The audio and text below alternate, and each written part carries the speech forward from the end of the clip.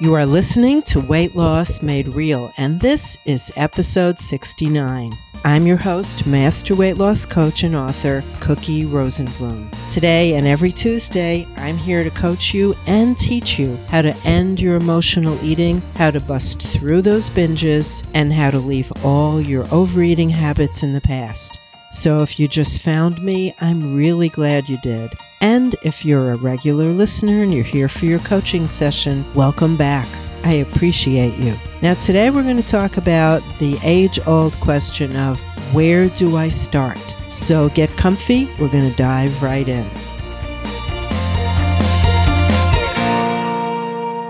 So many people who listen to the podcast, and there are a lot of you, we're having over 50,000 downloads every single month. I'm so glad that you're appreciating what I do and that you're getting a lot out of it, and it's worthwhile for you to use your time listening to these coaching sessions. I love it. Thank you. And keep writing me with your ideas. So for those of you who've been listening for a while, one of the questions that I keep getting is, I'm in agreement with your philosophy. I like everything you're saying. Everything makes sense, but I'm overwhelmed. Where do I start? And to that, I say there are three big things that I'm going to talk about today that will tell you where you start and how you get started. So I'm going to refer to three early podcasts today. And when we're done, I want you to go back and listen to them. And I will have links to those earlier podcasts in the show notes because it's important to make a good start. That's what will get you on the right road, facing in the right direction so that every step you take counts and gets you closer to where you want to go. So let's look at the three things you need to do to get started. This is doable, but let's take it apart and deconstruct it and bring it down to a level where it feels easy. Number one, you need to get clear. And go listen when you're done to episode number 1, the very first podcast I did. And in that episode, I talked about overeating, general overeating, emotional eating, and binge eating. I want you to think about which one you identify with. When you're going to solve a problem, the first thing you want to do is define the problem. Since I've done that first episode and I've put a lot more thought into everything that I'm researching and reading about and creating for you, I have to say that there is not a totally clear, definitive dividing line in between habitual overeating, emotional eating, and binge eating. It seems like they all are on a continuum. They're all related to habits, brain pathways. But getting clear on which one you identify with most is important for several reasons. One reason is that it will help you really hone in on how to deal with it, because we deal with different types of weight problems and eating problems with different solutions, depending on the cause, right? Also, I want you to really narrow down what it is you're doing, because we all tend, and you're probably no different here, but we all tend to generalize about our eating. If you identify with any of these common eating issues and you've gained weight as a result, or you just feel like your eating is taking over your brain power and you don't have a lot left to think about other things, you probably tend to think that you just eat terribly all the time, or that you're out of control all the time. And that it's such a big global issue that, of course, when you think of it that way, it's going to feel pretty insurmountable. It's going to feel like it's so big, there is no way in or through or around this problem. I want you to more sit down and start defining, what do you do? When do you do it? When does it happen? What are your triggers? What does it look like for you? What do you do afterwards? What's the result of what you do? I want you to look at your problem objectively. I want you to figure out what's going on. And here's the thing. I want you to do it without being upset about it. I want you to approach it like a scientist approaches a problem, a challenge that she's going to solve. I want you to look at it objectively so that you could see all the connecting lines. What are you thinking? What's your general feeling as you go through this issue? And what actions do you usually take? Or what actions do you wish you would take, but you're not?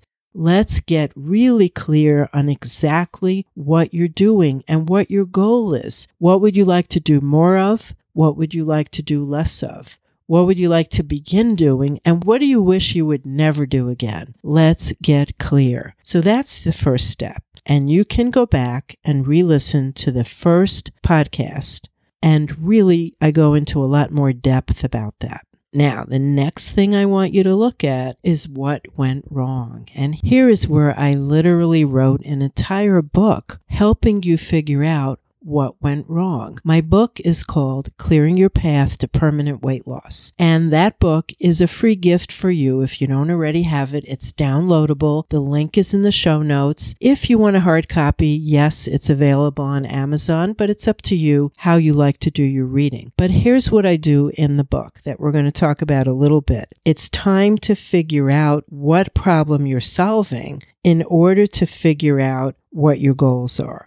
You need to know what's happening, what you're doing, and how to put it all together and if it all makes sense. So what I offer you in the book is 30 different lessons, 30 different scenarios of what is the problem. What are the different, most likely encounterable problems that you probably have run into, that most of my clients have at least run into some. Usually there's not one reason you have extra weight or you're continuing to binge. Usually it's a combination of reasons. So I want you to start putting down on paper and use the book if you have it, because the book will tell you what is the problem, what does it look like, and then what is the lesson you need to know to start shifting your thinking about the problem. How do you solve the problem? And then in the book also, I give you a worksheet on each of those 30 issues so that you can begin to think about them differently. Remember that when you think about a problem in your head, it stays in your head. It swirls around. It's confusing. You're thinking about your thinking.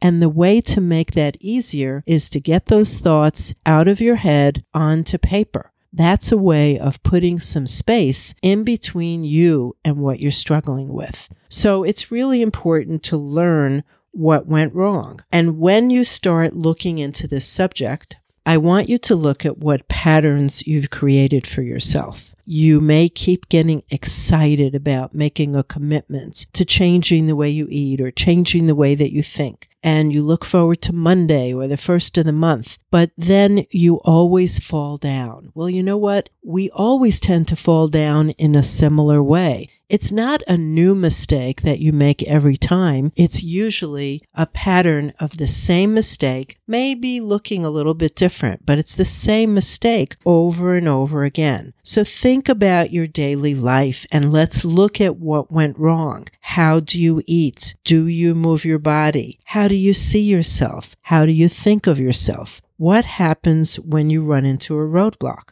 How do you deal with emotions? How do you set goals for yourself? Let's figure out the gap. Let's figure out where you are now, where you want to be, and what's in the middle. What's gone wrong? I know that it's tempting to want to look all the way at the end right now. I know it's tempting to want to skip over this and go right into the honeymoon stage of any plan, a new plan, an exciting plan. But until you figure out what's gone wrong, then you're doomed to keep repeating those same mistakes in one form or another. I also want you to look at how to motivate yourself and what happened in the past when your motivation waned. Do you know how to recreate it? Do you know how to refresh it? I want you to also look at your goal. If you don't have a clear goal, it's going to be very hard to know when you've reached it. I want you to look at how someone in your life, someone who's a natural eater, lives their life. And I want you, without judging and without putting yourself down and without any negative thoughts, I want you to do a little comparison check. Because I'll bet if you've tried and fallen down many times, you're stuck in your idea of what you should be doing, even though it doesn't work. So let's do a reality check and let's look at someone in your life, a real person, who is just a natural eater, someone who's not on a diet, someone who's not counting and weighing and measuring everything they eat, just someone who is eating when they're hungry, stopping when they've had enough, and easily maintain a comfortable weight. If you can see how somebody else does that, then I want you to think about, how does that person think? Because in order for them to get themselves to do what they're doing, they have to think, right? They have to create thoughts and feelings that lead them to that. So we don't need to reinvent the wheel. We just need to look at how people that are already doing it, do it, so that you can begin, just in the beginning, to mimic the successful thinking, feeling, and doing of somebody who's eating the way you want to be in your life.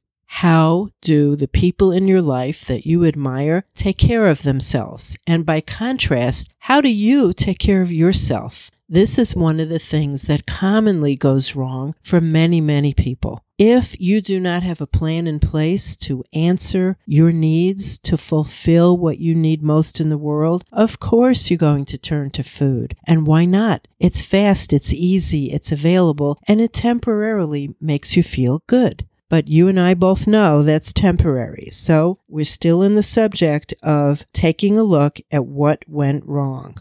The next thing we're going to look at is covered in episode 5. And episode 5 is something that people write to me about frequently. And when I have consultations with them about working with me, almost everyone refers to Project You. And I love to hear that, because that's how I want you to begin to look at dealing with this whole issue.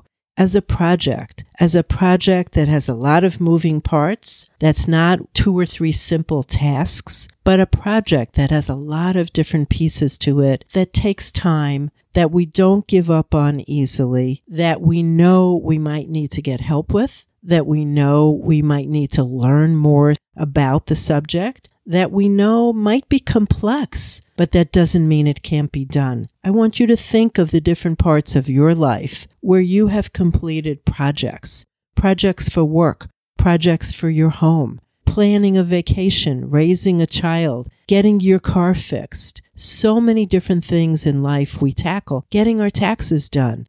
They're not one-step things on a to-do list, right? You getting your eating in line with what your body really needs, you taking care of yourself. This is a project, and it's the most important project you ever could create or could work on. So I want you to look at it as Project You. Big changes in your body, your life, your thinking. Of course, you need to get clear before you start on how you're going to think about this job before you jump in. So when you say to me, where do I begin? It's too much. Every little thing separately makes sense, but the big picture is too much for me. Here's what I'm going to say. Get clear on what your problem is so you know that you're doing the right steps to take care of it.